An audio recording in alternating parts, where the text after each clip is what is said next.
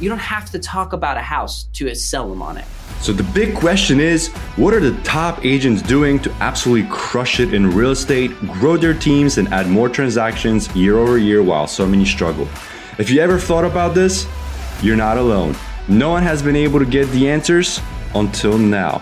We spent the last few years helping agents sell billions in real estate, rubbing shoulders with top producers, which got us thinking, how can we expose more people to these insights to help raise the standard in the whole real estate industry? We then realized that we could help bridge the gap by getting the secrets from the best of the best so that you can succeed. My name is Andrew Dunn. And my name is Peter Michael. Welcome to Elite Agent Secrets. Hey everyone, and welcome to Elite Agent Secrets. Today on the show, we've got Robert Bean, and he is going to be sharing how he did over 30 deals in his first year, focusing on social media and mainly Facebook groups. So today he's going to be dropping all the juicy details for all of you on how you can go and close loads of real estate deals from Facebook groups. Robert, thank you for joining us on today's show. It's great to have you here. So how are you doing? Doing good. It's good to see you and Andrew and Peter and I just mixed that up. But dude, we're so happy to have you. The man, the myth, the legend, killing it with Facebook groups. You're doing stuff that we've never heard of. Some total ninja stuff. Dude, it's fun. I love it. I just didn't want a cold call. Let's just be honest, okay? I didn't want a cold call, so I had to do something, right? I'm the same as you. Like, I had two biggest fears in my life. I got over one of them, aka that was having kids, and the second one was like cold calling. I'll become vulnerable and I'll tell everybody I hated that shit. So I found how to market and generate my own leads, but I think you're still going to rain on our parade with exactly what you're doing with these Facebook groups, because it's even a better solution that doesn't cost anything, right? And everybody can duplicate it. Yeah, I think that's the big thing too, is that, when I jumped into real estate and Facebook groups and stuff like that, I had moved to a new state and new city. So I had no sphere of influence. I had no savings. I had no job.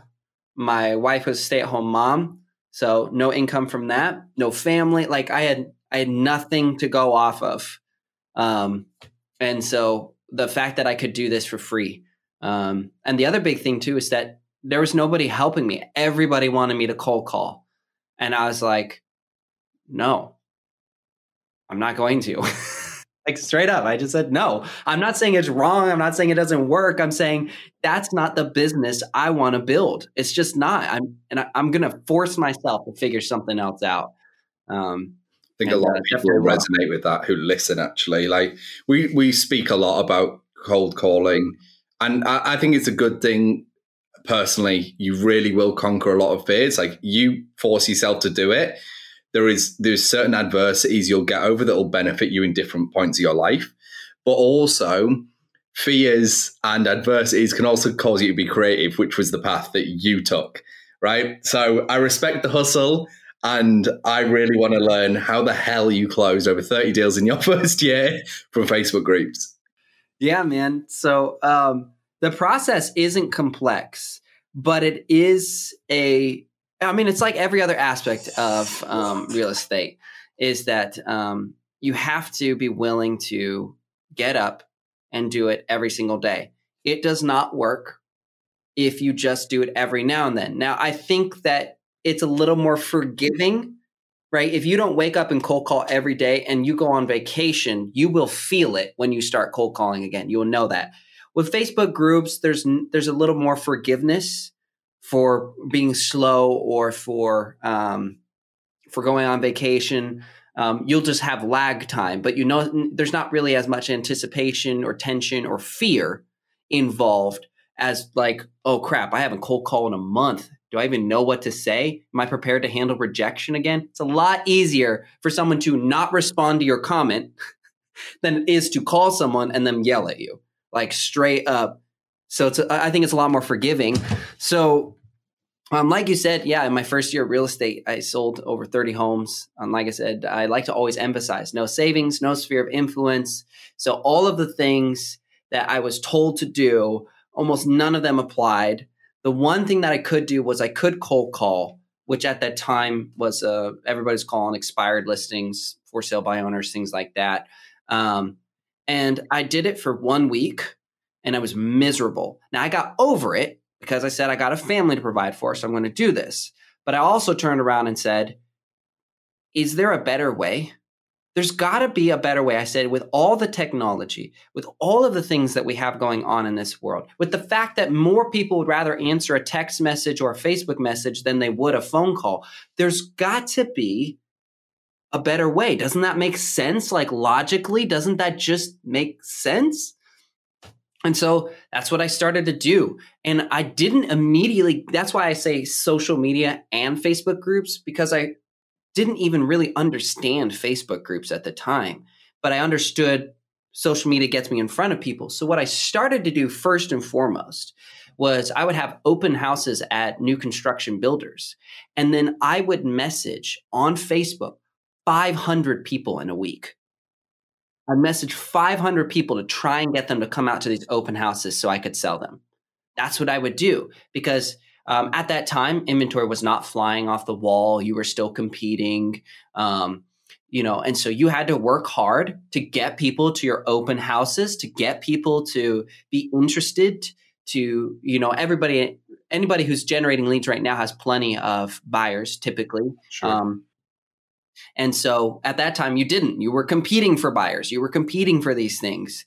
And so I said, if I message 500 people, I could potentially reach them and know if they opened the message faster than I could ever call someone, even with a dialer, because the chances are that less than 7% of people listen to their voicemail, and even less than that respond to a voicemail.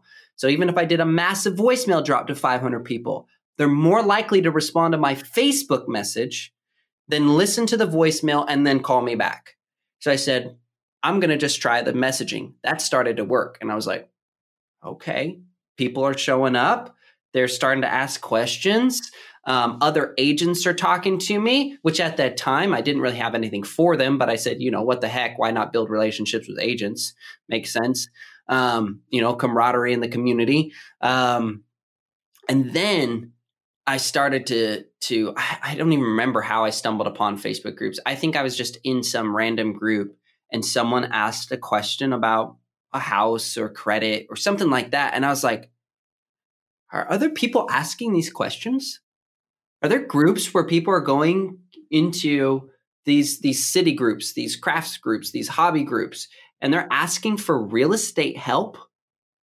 Because nobody was responding to my posts on social media. I was telling them, I'm great. Do stuff with me. My mom was saying, yeah, you are great. But nobody else is saying anything. Hey, Rob, real quick, right? To also circle back, when you were sending these messages, people were reading them. What were you saying? Like, how were you getting into that door? Because they weren't responding to your posts, but they were responding to your messages. So I think it would be beneficial for the audience to know, what that looked like. Yeah, so I mean, it was a mess. Now I will tell you one good habit that I think I have, and I have more than one good one, I think, but one of the best ones I have is that if I ever think I'm going to say it again, I create a template. Whether that's from answering a question or sending something out, if I ever think there's any possibility, I will say it again. I will create a template. So my first 100 messages were identical. The next 100 were slightly tweaked. The next 100 were slightly tweaked because I was just finding different things. So it started out with a massive block of text where I was trying to tell too much information about the houses, thinking like most new salesmen, thinking that people care more about the features than they do the emotional aspects. That's a big mistake that we all make. Oh, this house is great because it's got 4 bedrooms. No one actually cares. It's what the bedrooms do for you emotionally, for your family, for your business, for your home. That's what sells people. So then I started with these big block of text. Hey, so-and-so, it's Robert. You notice this community. Check it out. Blah, blah, blah, blah, blah. Bedrooms, bathrooms, great pricing. There's an incentive from the builder, something, right? Like something to thinking that's what sold people. and I didn't get good response rates. Lots of reviews or reds, sorry. Lots of people reading the messages, not many responding. And so I said, okay, all right, maybe I need to do something different. So then I started to just talk about doing events at them. Talk about stuff that like was more fun. So like a wine and cheese tour. How about that? Where you go, hey, dude, come over, have some wine and cheese, and then we'll just walk around and check out these houses together. Cool. All right. Got some people saying they'll show up for that. There we go. Start doing some giveaways. Is there any coming up? Because I'll attend. Yeah, right? Oh man, I've got some open house master plans that I'm working on that I'm pretty stoked about. But yeah, so then I started to see people come into the events, and then when you actually show up and you remember that you're talking to people, you realize that you spend very little time talking about a house. You're just talking about them. You're just learning that they're downsizing and they don't need the 4,000 square foot that they home that they had before because their kids are off to college. You don't have to talk about a house to sell them on it. Ooh, keep that line. Yeah, and so then eventually, right? I discovered the Facebook groups. And I said, there's something here. Now, I'm a really analytical guy, which you wouldn't think because I'm also super creative. I've written 5 books and a couple small TV shows. And I build systems and processes. So you wouldn't think for a second that I'm over here creating fantasy worlds and writing about these like really epic stories. And I write music and I've done acting and things like that. I loved how you just like casually coasted over that. It's like, yeah, I've written like 5 books. I've done this, like totally humbly. So let me just take a moment and pause and like recognize the fact that like you're so down to earth. Like these strategies that you're sharing with the audience and everyone who's listening, they're so relatable because no matter which side of the business you're in, no matter how far you're into your career, you can implement them. And it doesn't matter. You don't have to be like you weren't this person that you have grown into when you first started your career either, I'm assuming, unless there's something that we don't know, right? Thanks for listening to this episode. In the next episode, we will be revealing more of their secrets to success. If you haven't already, make sure to join EliteAgentSecrets.com, where you'll get access to exclusive content and free coaching not shared anywhere else.